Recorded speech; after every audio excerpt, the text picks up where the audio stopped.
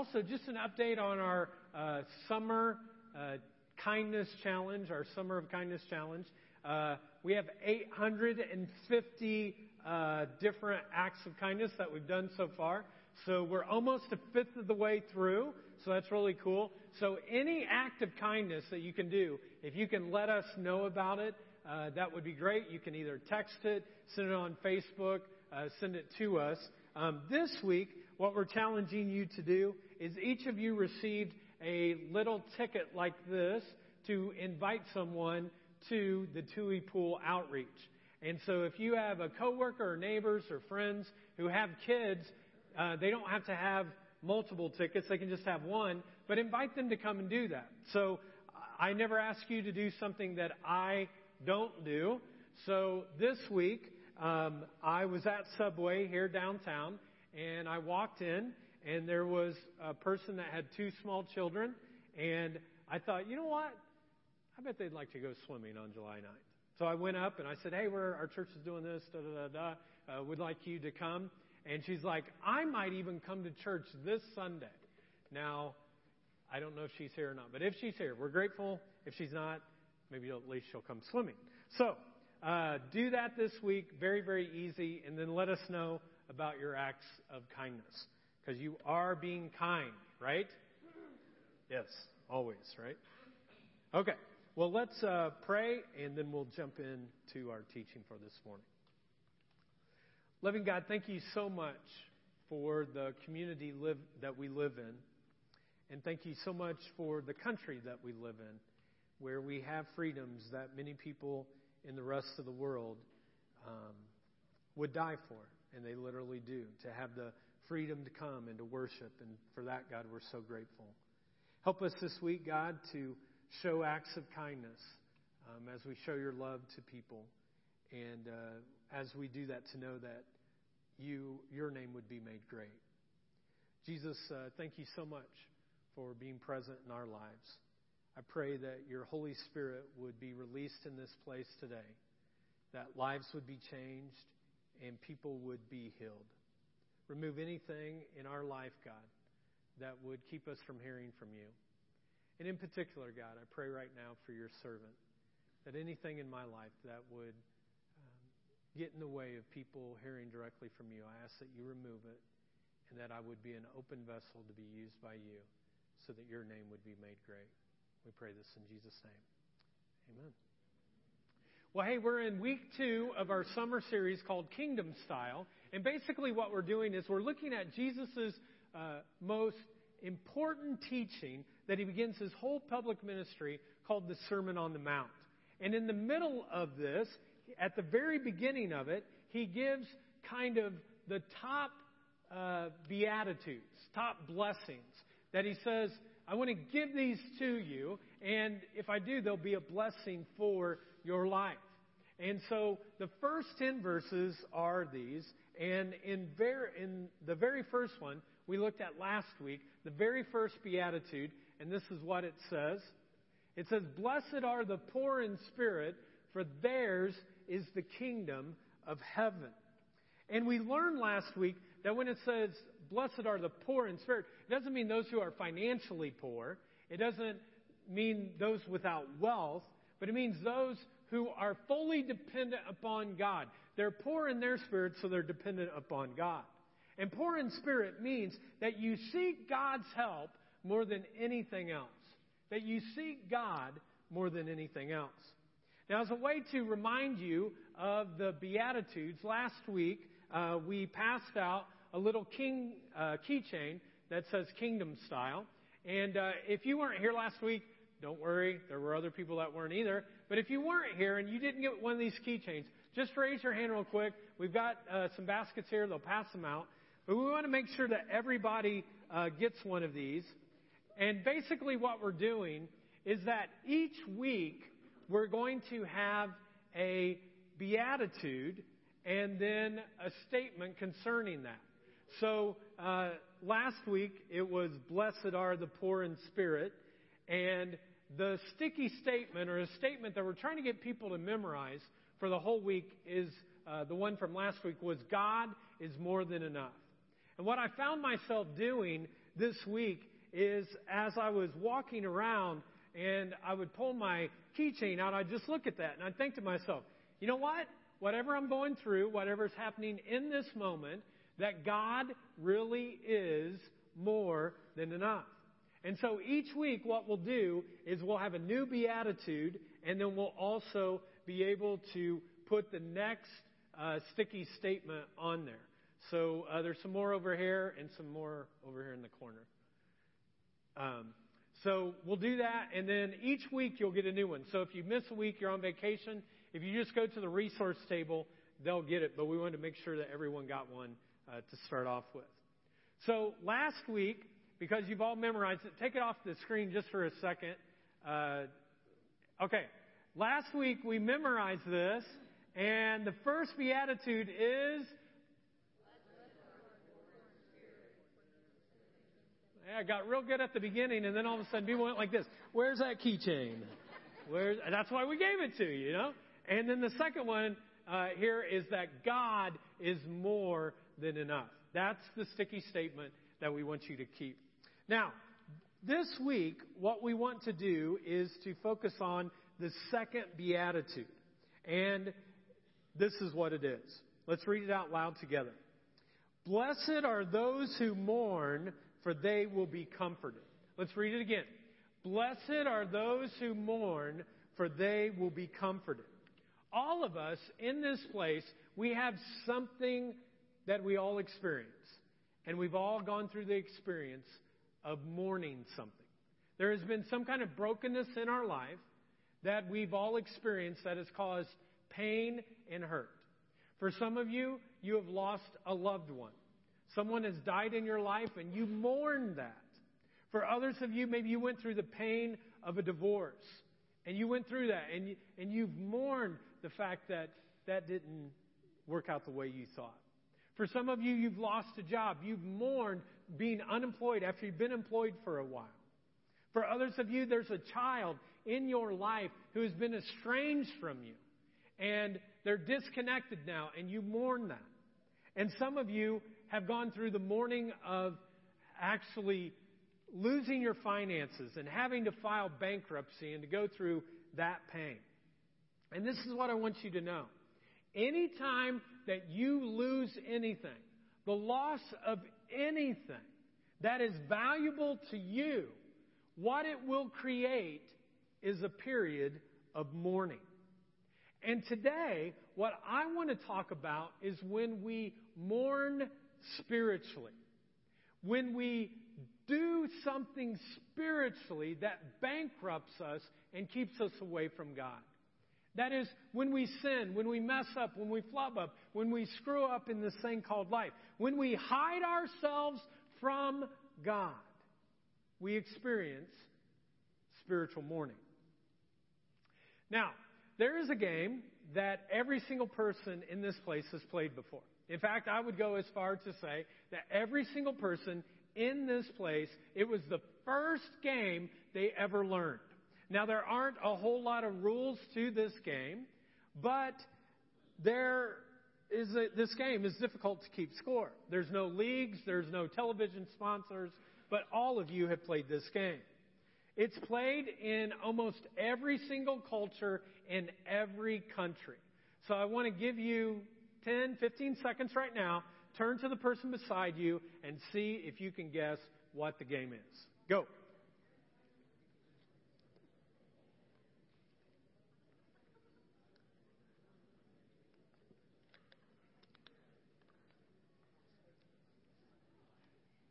Okay.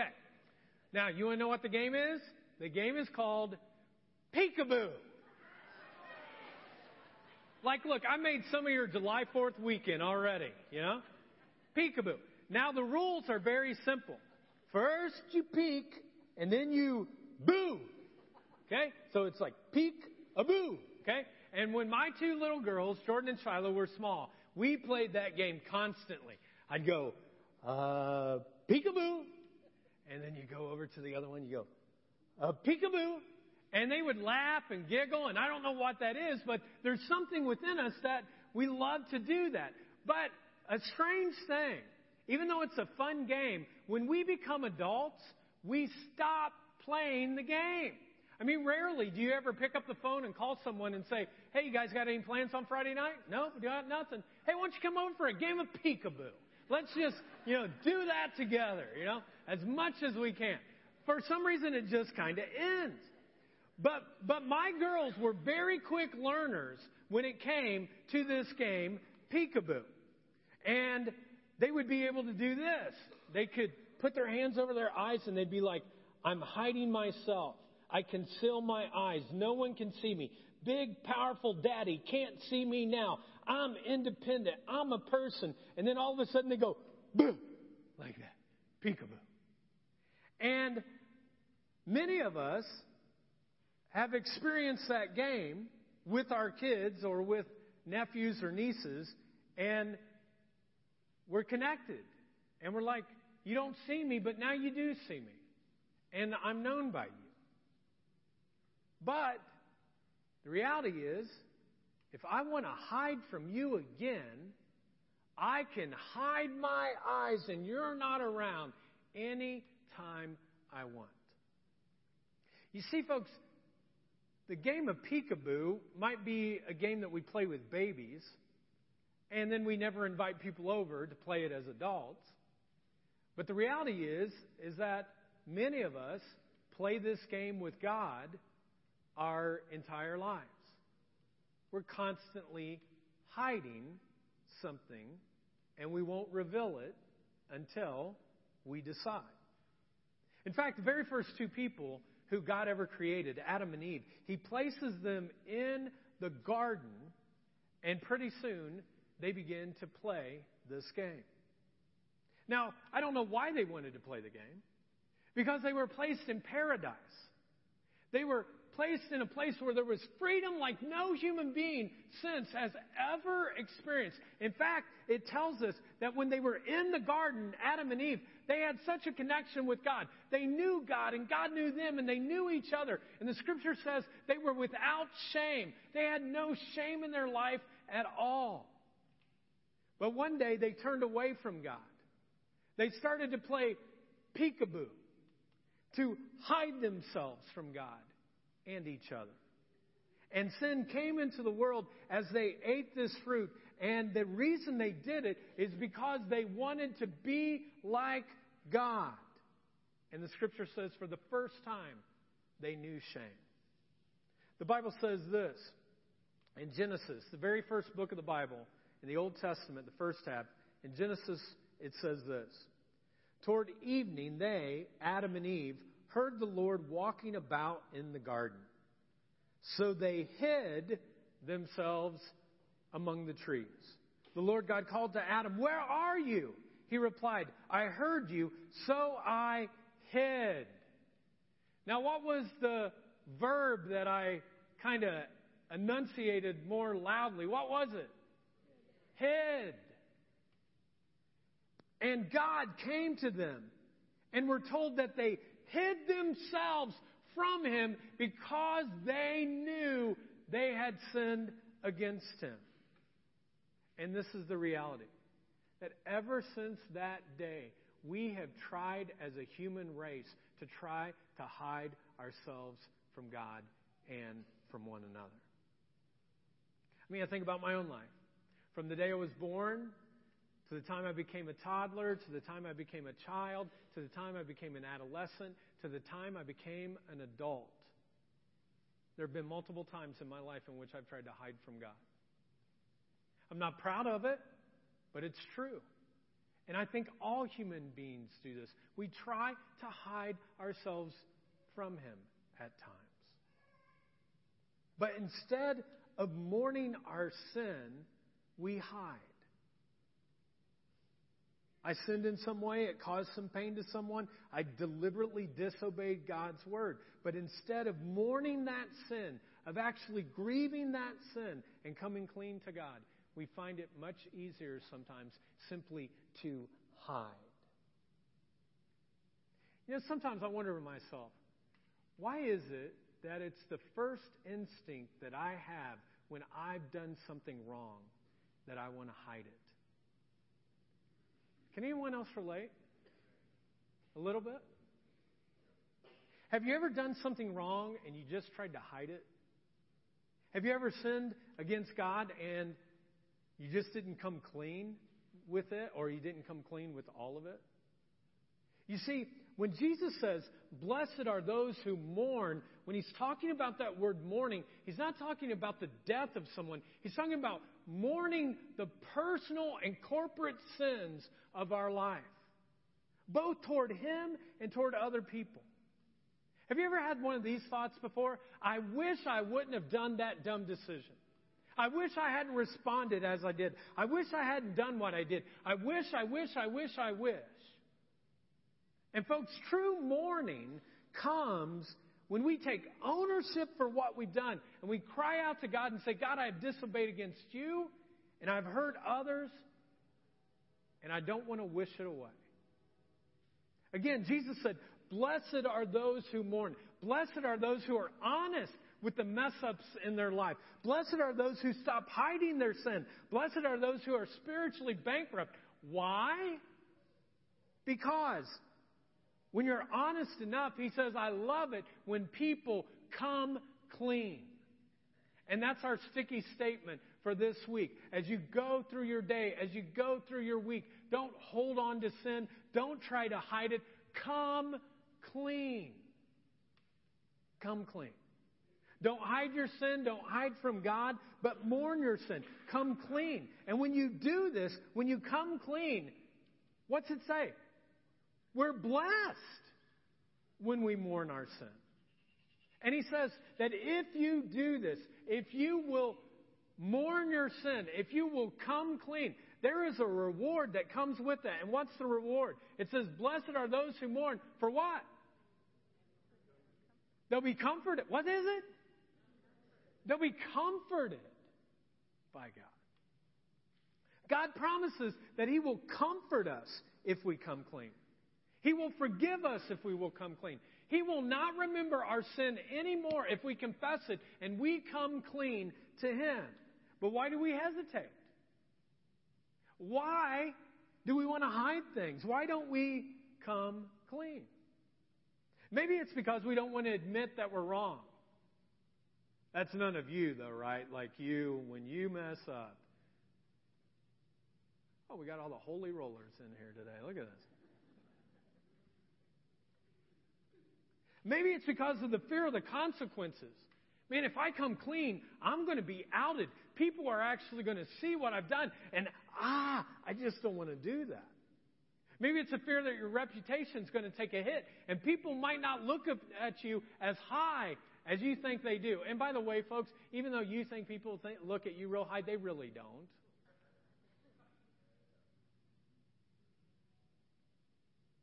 That's why I've never understood. That's why I try my hardest when I get up here to teach. I want to be real with you because I don't want you to put me on a pedestal because I'll fail you every single time. You ask anyone in the church, if you think I'm going to be the one that's going to somehow make the right decision all the time, you are dead wrong. I do not help anyone in the process to get to heaven. Christ Jesus alone. He's the only one. He's the only one that can comfort you. There are days I don't want to comfort you. Now, don't go home and that's the only thing you got. Man, the pastor said he doesn't like to comfort us. Hallelujah, you know. Why'd I get up early today, right? No, but that's the truth. But God says he'll always comfort us.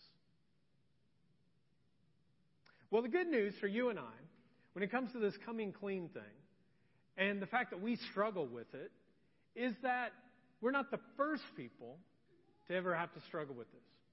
I gave you one story of Adam and Eve. They're the very first people that are created, and yet they struggle on what it means to come clean. And people throughout the Bible struggled to come clean. They attempted to hide things rather than to come clean with it. And so today, I want us to look at maybe the best cover-up guy, the best hider in the Bible, a guy by the name of David. Now, David, let me give you a little bit of background on his story. David was a shepherd. He had a father named Jesse, and his responsibility was to go out and to herd the sheep. And so for years after years after years, all that he ever heard was, "Ma, ma, ma." That's all he heard.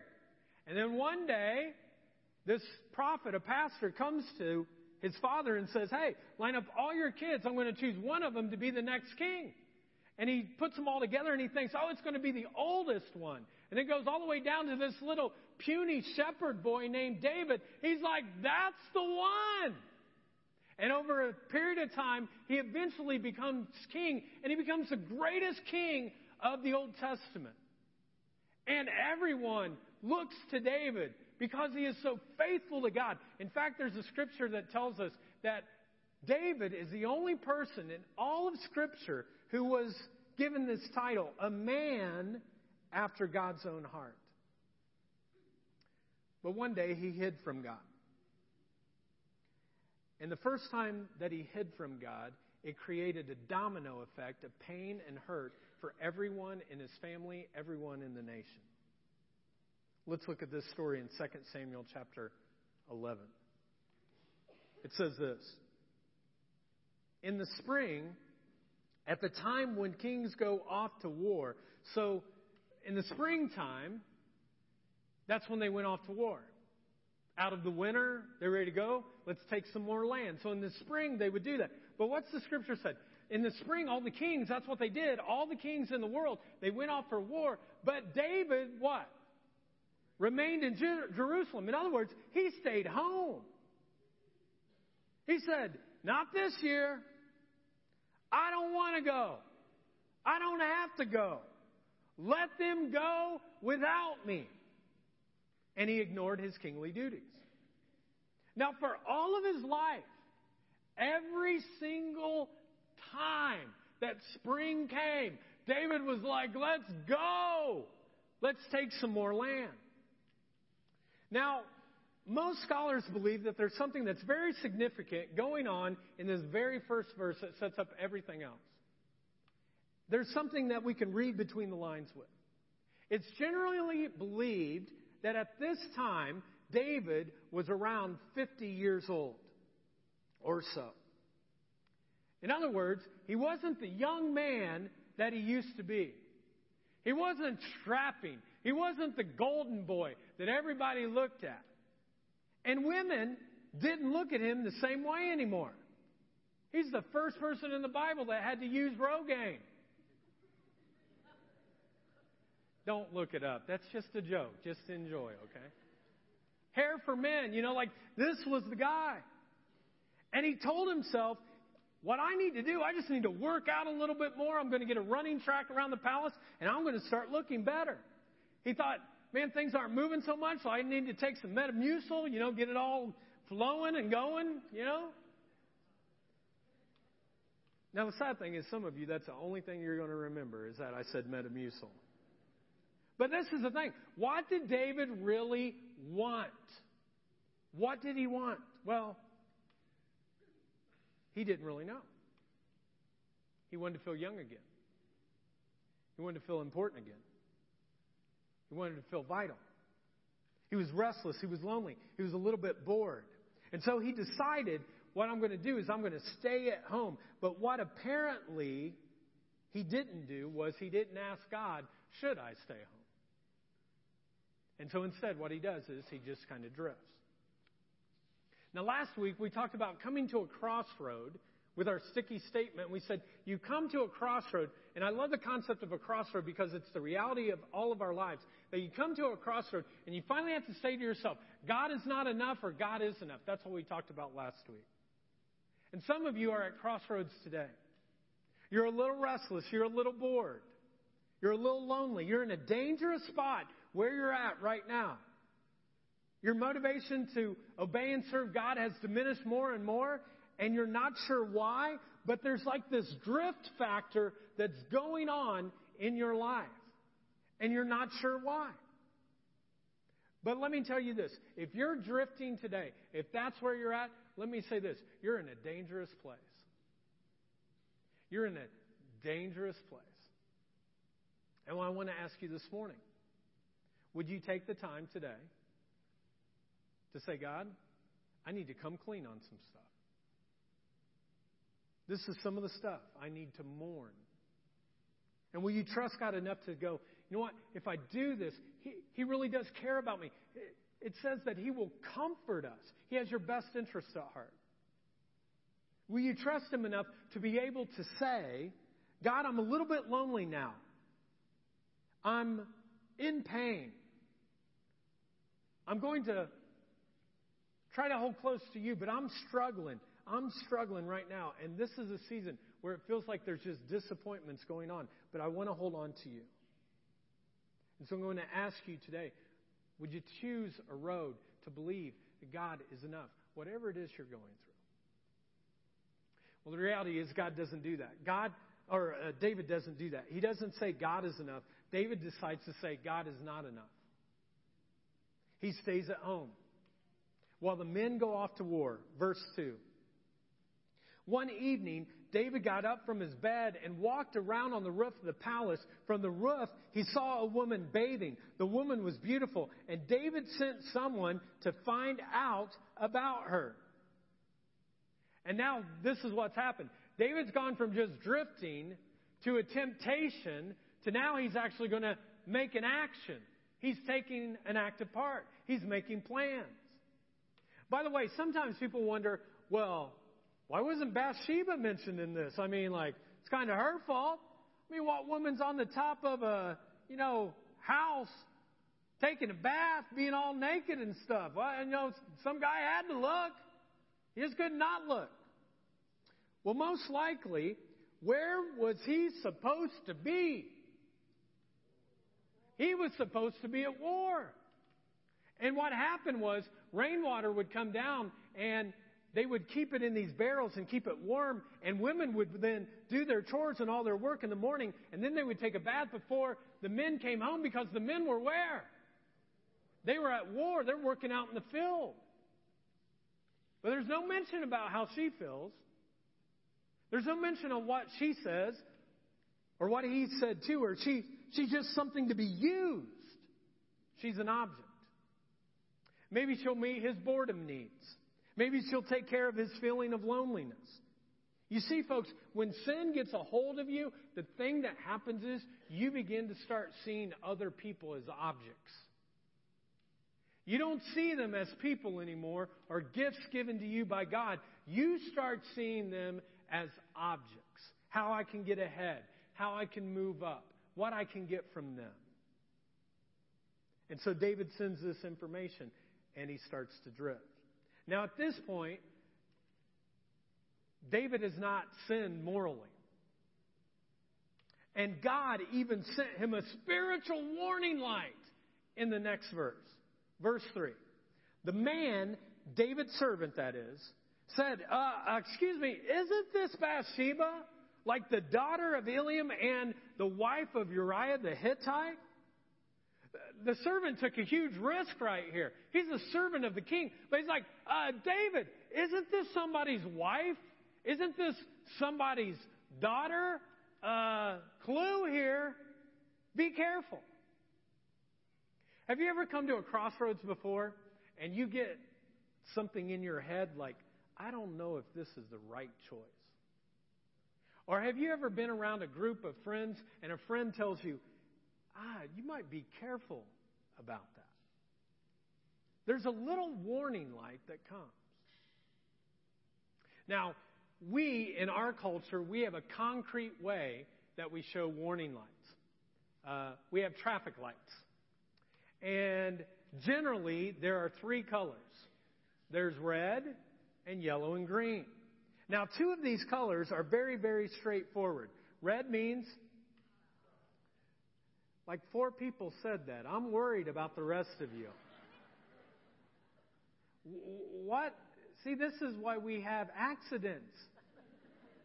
What does red mean? Stop. Yeah, red means stop. Now, green means what? Oh, yeah, you have no trouble with that one, do you? Everybody together. Yeah, go. Now, there's a third one that's just a little bit more confusing, which is yellow. Exactly. See, no, there is no common ground on that. Yellow means different things to different people. Some people, when they see yellow, they slam on their brakes and they slow down. And other people, when they see it, they think, accelerate, pedal to the metal, as fast as you can go, right straight through it. And then when people in the car go, hey, you just ran that red light, people always do this, don't they? It was orange. Folks, there's not orange. There's no orange. Okay? It's not there. Well, God sends David this warning light. He's like, isn't this Bathsheba? Isn't this somebody's wife? Isn't this somebody's daughter? And typically, because David was so in tune with God, that he would have listened to it and he's like, yeah, I really need to have some caution right now. But thinking is the last thing that is on his mind right now. He just puts the accelerator to the floor and he goes right through the crossroad. And folks, some of you are at a stoplight today. You're not drifting anymore. You have a specific temptation that you're dealing with. It might be sex, it might be finances, it might be something at work, it might be something that you're holding back from your spouse, it might be something that you're holding back from your kids, but there is something that you're struggling with right now and you're holding back. And God has brought you here today, I believe, to be able to say, would you come clean? Would you come clean? Verse 4. Then David sent messengers to get her, Bathsheba that is. She came to him, and he slept with her. Then she went back home. The woman conceived and sent word to David saying, I am pregnant. Folks, every time you hide instead of coming clean, you sin. Sin is nothing more than you separating yourself further and further away from God. And sin always sets in motion these spiritually destructive forces that you cannot control. No matter how much you think you're in control, the reality is, folks, you're not. Sin always does this. It has external forces like pregnancy in this situation, or it might be something else. There are internal forces that happen too. You lose your character. You lose your innocence. You lose your integrity. But sin will set into motion things that you cannot control. So now the question becomes, how will David respond to this, to these results? What will he do? I mean, how do you respond when you sin? When you sin, how do you respond? When you become aware that you've done something wrong and there are consequences to come, how do you respond? You see, at this point, David could come clean. He could say, yes, man, I screwed up, I messed up, I'm coming clean. He could tell the truth. He could stop hiding. He could confess the sin to God, to Bathsheba, to Uriah, to his wife, to all the people of Israel. He could repent and come clean. He could do it. He could go down a road towards healing that would be simply coming clean. But he doesn't. And in chapter 11, it continues on and on into chapter 12, and you could read it. And basically, what happens is he begins to take more control. He calculates a plan for Bathsheba's husband, Uriah, to go into battle and to be killed in battle, to be at the very front of the line.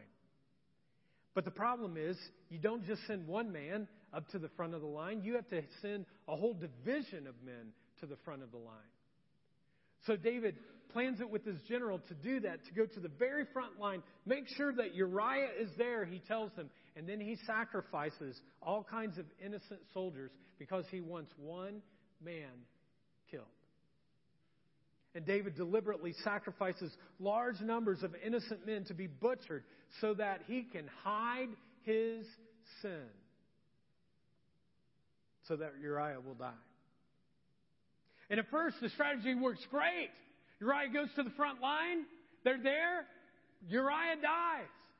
David comes home. He's like, oh, I'm so sad that Uriah is dead. But now he has this poor widow. I am one who cares for the widows. And so he brings the widow into his house. And he's still hiding it. And everyone is like, oh, what a good guy, that David. Look, he takes the widows into the palace, including this one who's lost her husband. And he thinks that he is hidden from everybody. But there's one person that he is not hidden from, and that's God. And God sends one of his prophets, a messenger, a guy by the name of Nathan, to come and to confront him of his sin. He tells this really cool story. And in the midst of it, all of a sudden, David realizes, I'm outed. That's me. I'm the man. I did it.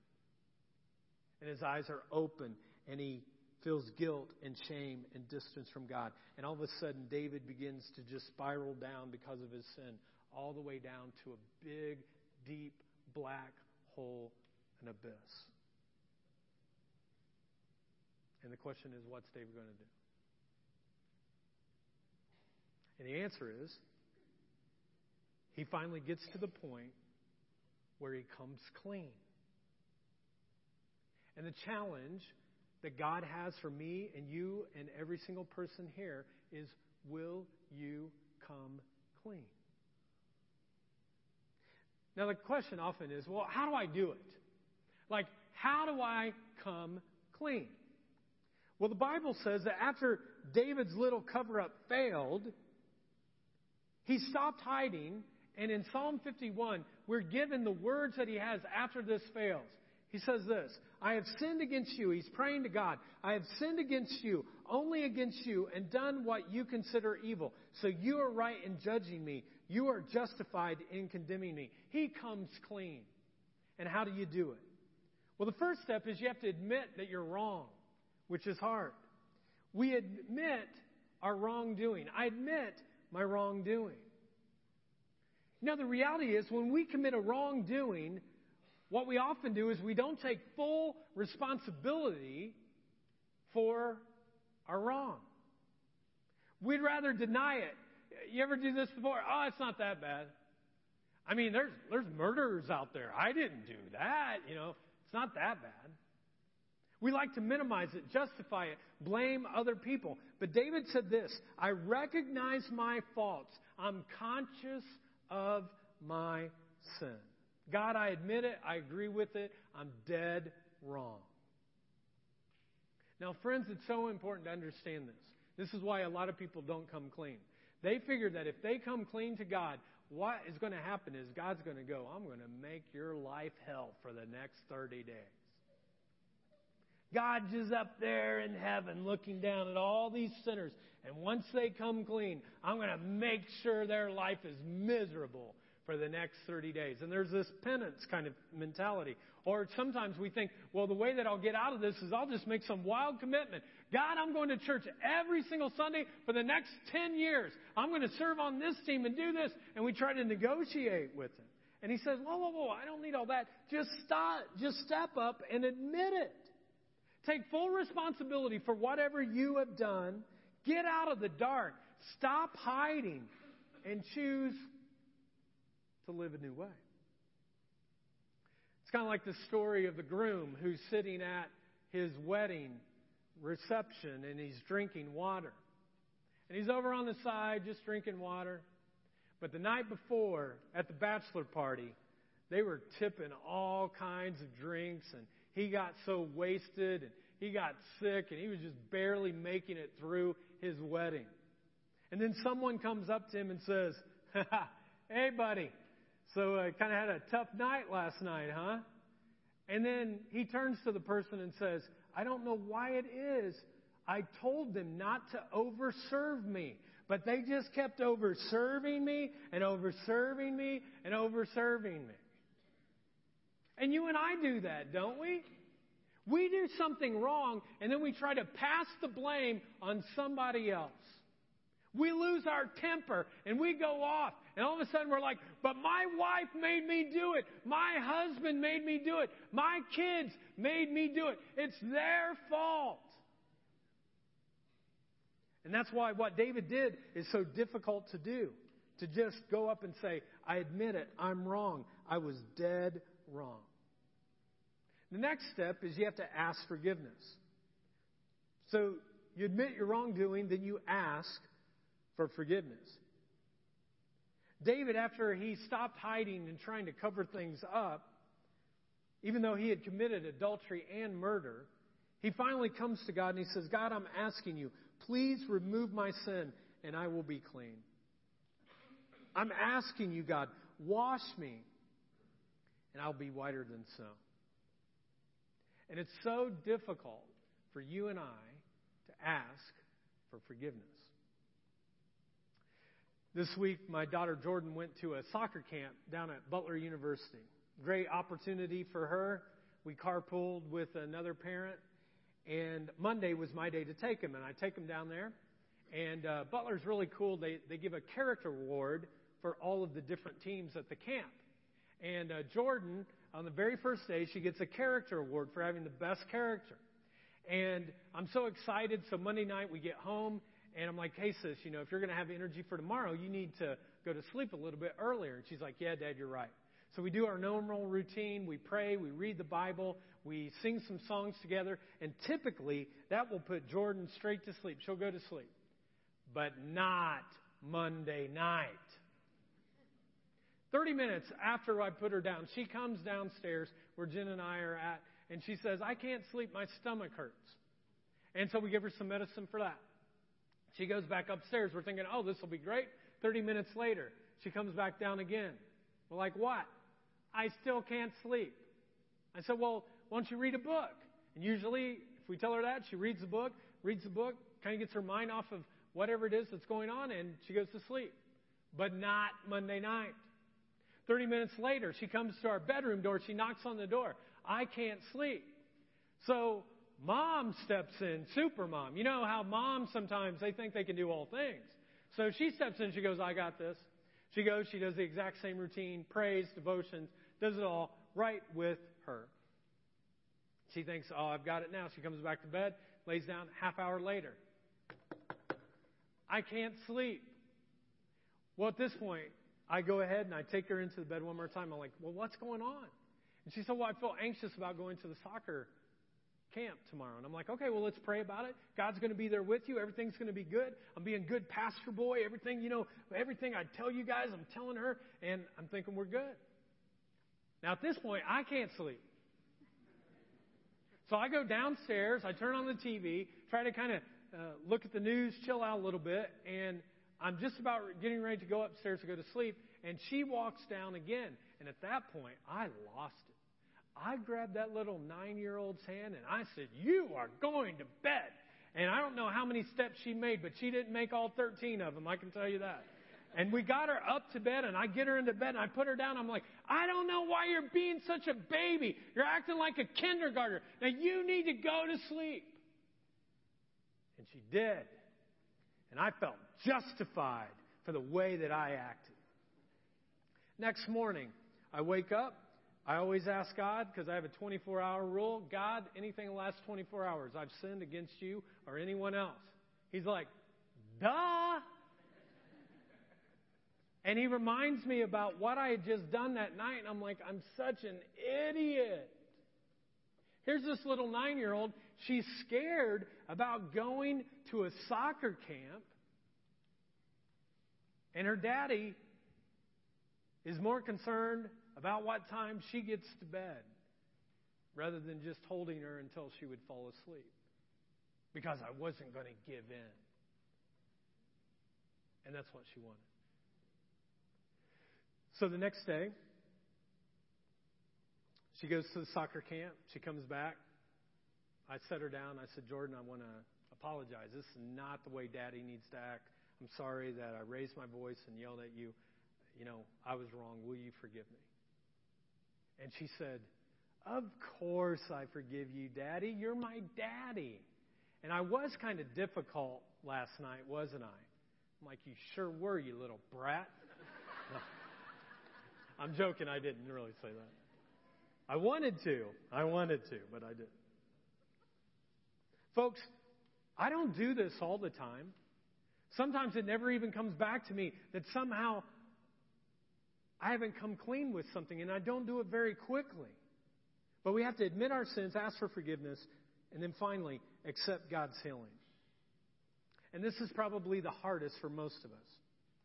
Most of us, when we feel like we have failed God, we feel like such a loser, such a failure, that we owe it to Him to walk around feeling down and in the dumps for a week or 2 or 3 or longer. We feel like heaven looks down upon us and says, "You're unfit. You're unfit." And we just listen to this evil voice that says to us, "You're never going to be forgiven. God won't forgive you. You've messed up way, way too much." And friends, that's what Satan wants. He wants you to feel shame and guilt and just a horrible attitude that you're not worthy. And God wants you to experience healing. You know, once David admitted his sin, he asked for forgiveness, and then he received this healing. This is what he says. God created in him, what's it say? A pure heart, and renewed him. But David had to choose what road he was going to go down. When the crossroad hit, where was he going to come? For this week, there's a crossroad for many of us that we come to. A crossroad in which we either come clean, which is God's way, or we keep hiding, which is the evil one's way. Now, there is something that you receive on each of these paths. If you come clean, eventually you receive healing in your life. But if you keep hiding, what happens is you just experience more and more pain. So the question is, which road are you going to choose? Today, God desires for you to take that left road, to come clean, so that you could receive healing. Maybe today, for some of you, you're in need of physical healing, or spiritual healing, or physical healing, or emotional healing. Whatever it is, God desires to give healing to you. But there is a step that has to take place before healing comes into your life. And what was that first step again? You got to admit your wrongdoing. James 5:16 puts it this way. Therefore, confess your sins to each other and pray for each other so that you may be, what's the next word? Healed. The prayer of a righteous person is powerful and effective. Now, no one is ever eager to do this. No one wakes up in the morning and goes, I just can't wait to confess some sin. Hallelujah. Come here. Who can I do that? But the whole point is that on that, if you come clean and you get the stuff out, it leads to a road of healing. I had a guy one time who said, man, I've been holding this thing for years. Nobody else knows. But I just got to get it off my shoulders, he told me. And he shared this thing that no one else knew. And as I prayed for him, I physically could see his body starting to relax and experience healing from God. There's a woman one time that came to me and she said, I've got to share with you something that I've never told anyone, and this is why I'm coming clean with. And she shared it. And then after she is done, she's like, man, it's like 50 pounds just came off. I feel like I just lost 50 pounds. You see, folks, confession, it leads to weight loss. It does. Friends, there is power in being honest with somebody else. There's power in confessing sin to each other and praying for each other so that you may be what? Healed. Today, I have no doubt that in a crowd this size, that there are some people that are feeling lonely and feeling like no one's around, and you've done some things and you haven't come clean, but you're looking for healing. Like you want whatever that weight is to be removed. You're mourning something, but you haven't turned to the one who can give you comfort. And for some of you, you're like, it's impossible.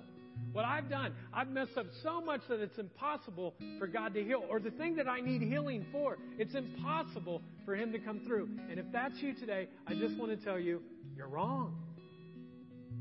And it's not because I'm saying it, but because God's Word tells us this. Let's read it out loud together. Everybody in one voice. For nothing is impossible with God. Nothing. Some of you need physical healing today.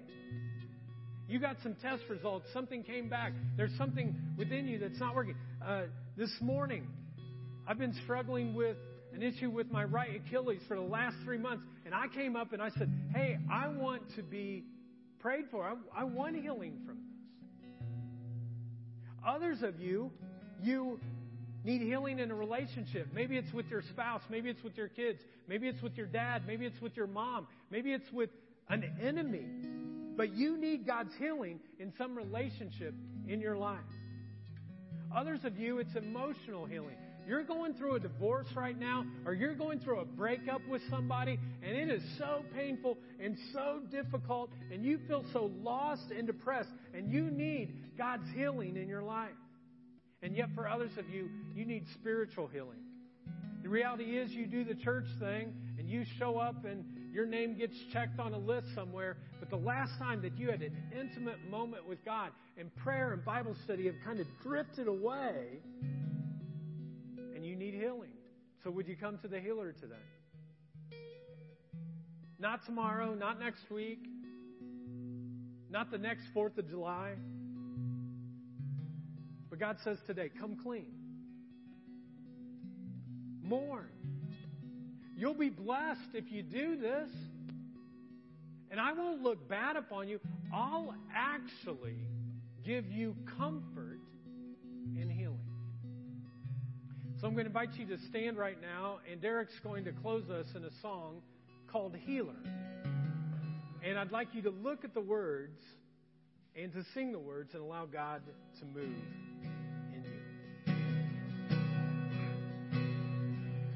You hold my every moment.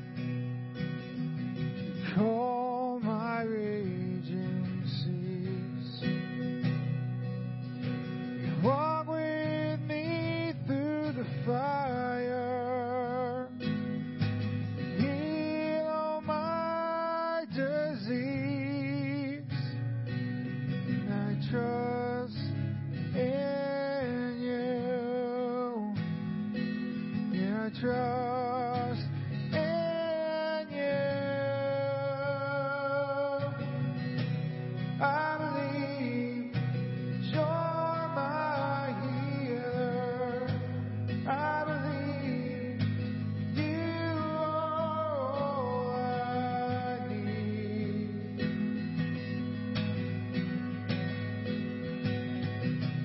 I believe you're my portion. I believe you're more than enough for me.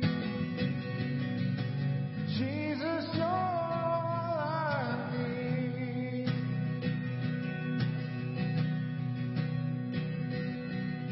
Nothing is impossible for you.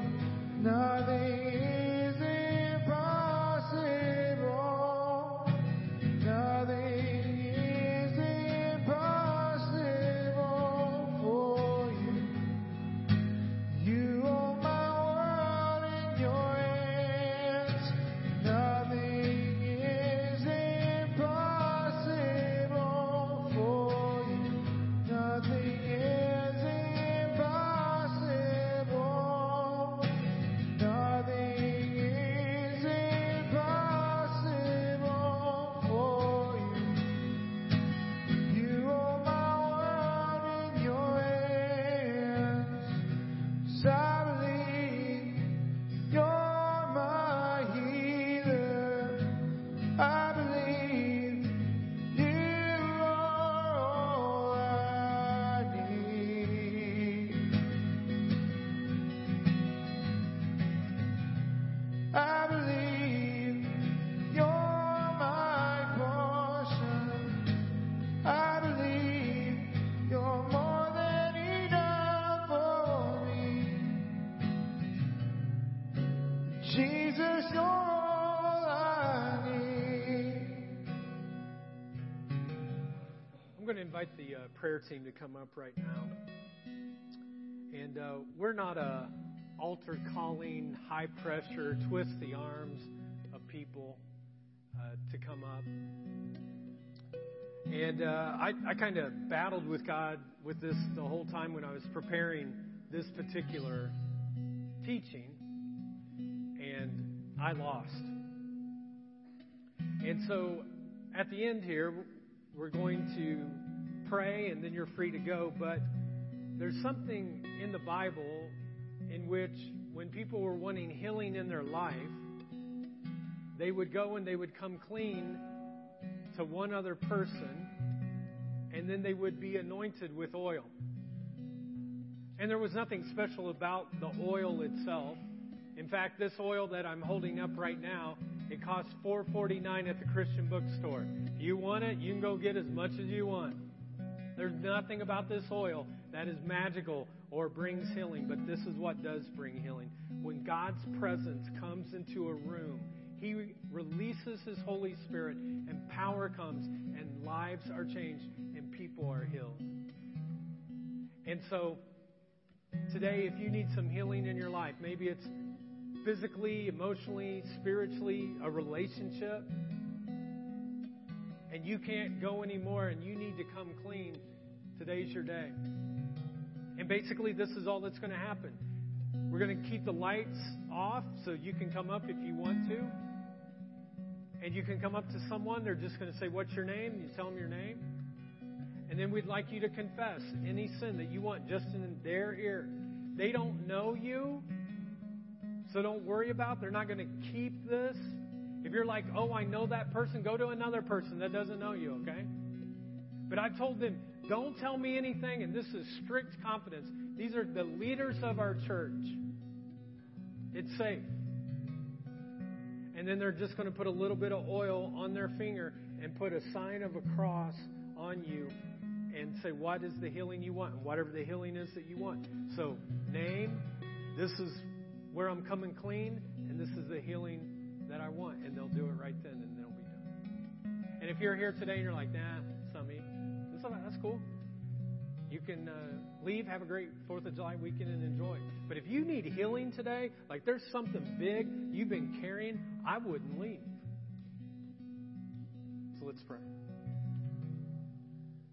God, thank you so much for your Holy Spirit that moves into this place today. And that we simply are able to watch it move and see it released. And I pray for folks today, God, that if they need healing in a relationship, or they have a hurt, or there's some physical healing they need, or emotions, that, God, through your Holy Spirit, you would move and bring that healing in this place today. But we know, God, that before that happens, the Scripture is so clear that we have to come clean, not to everybody, just to one person that can be whispered in their ear. It doesn't have to be loud. And then we ask for you to do your work. And so I thank you in advance for what you're going to do and lives you'll change. We pray this in Christ's name.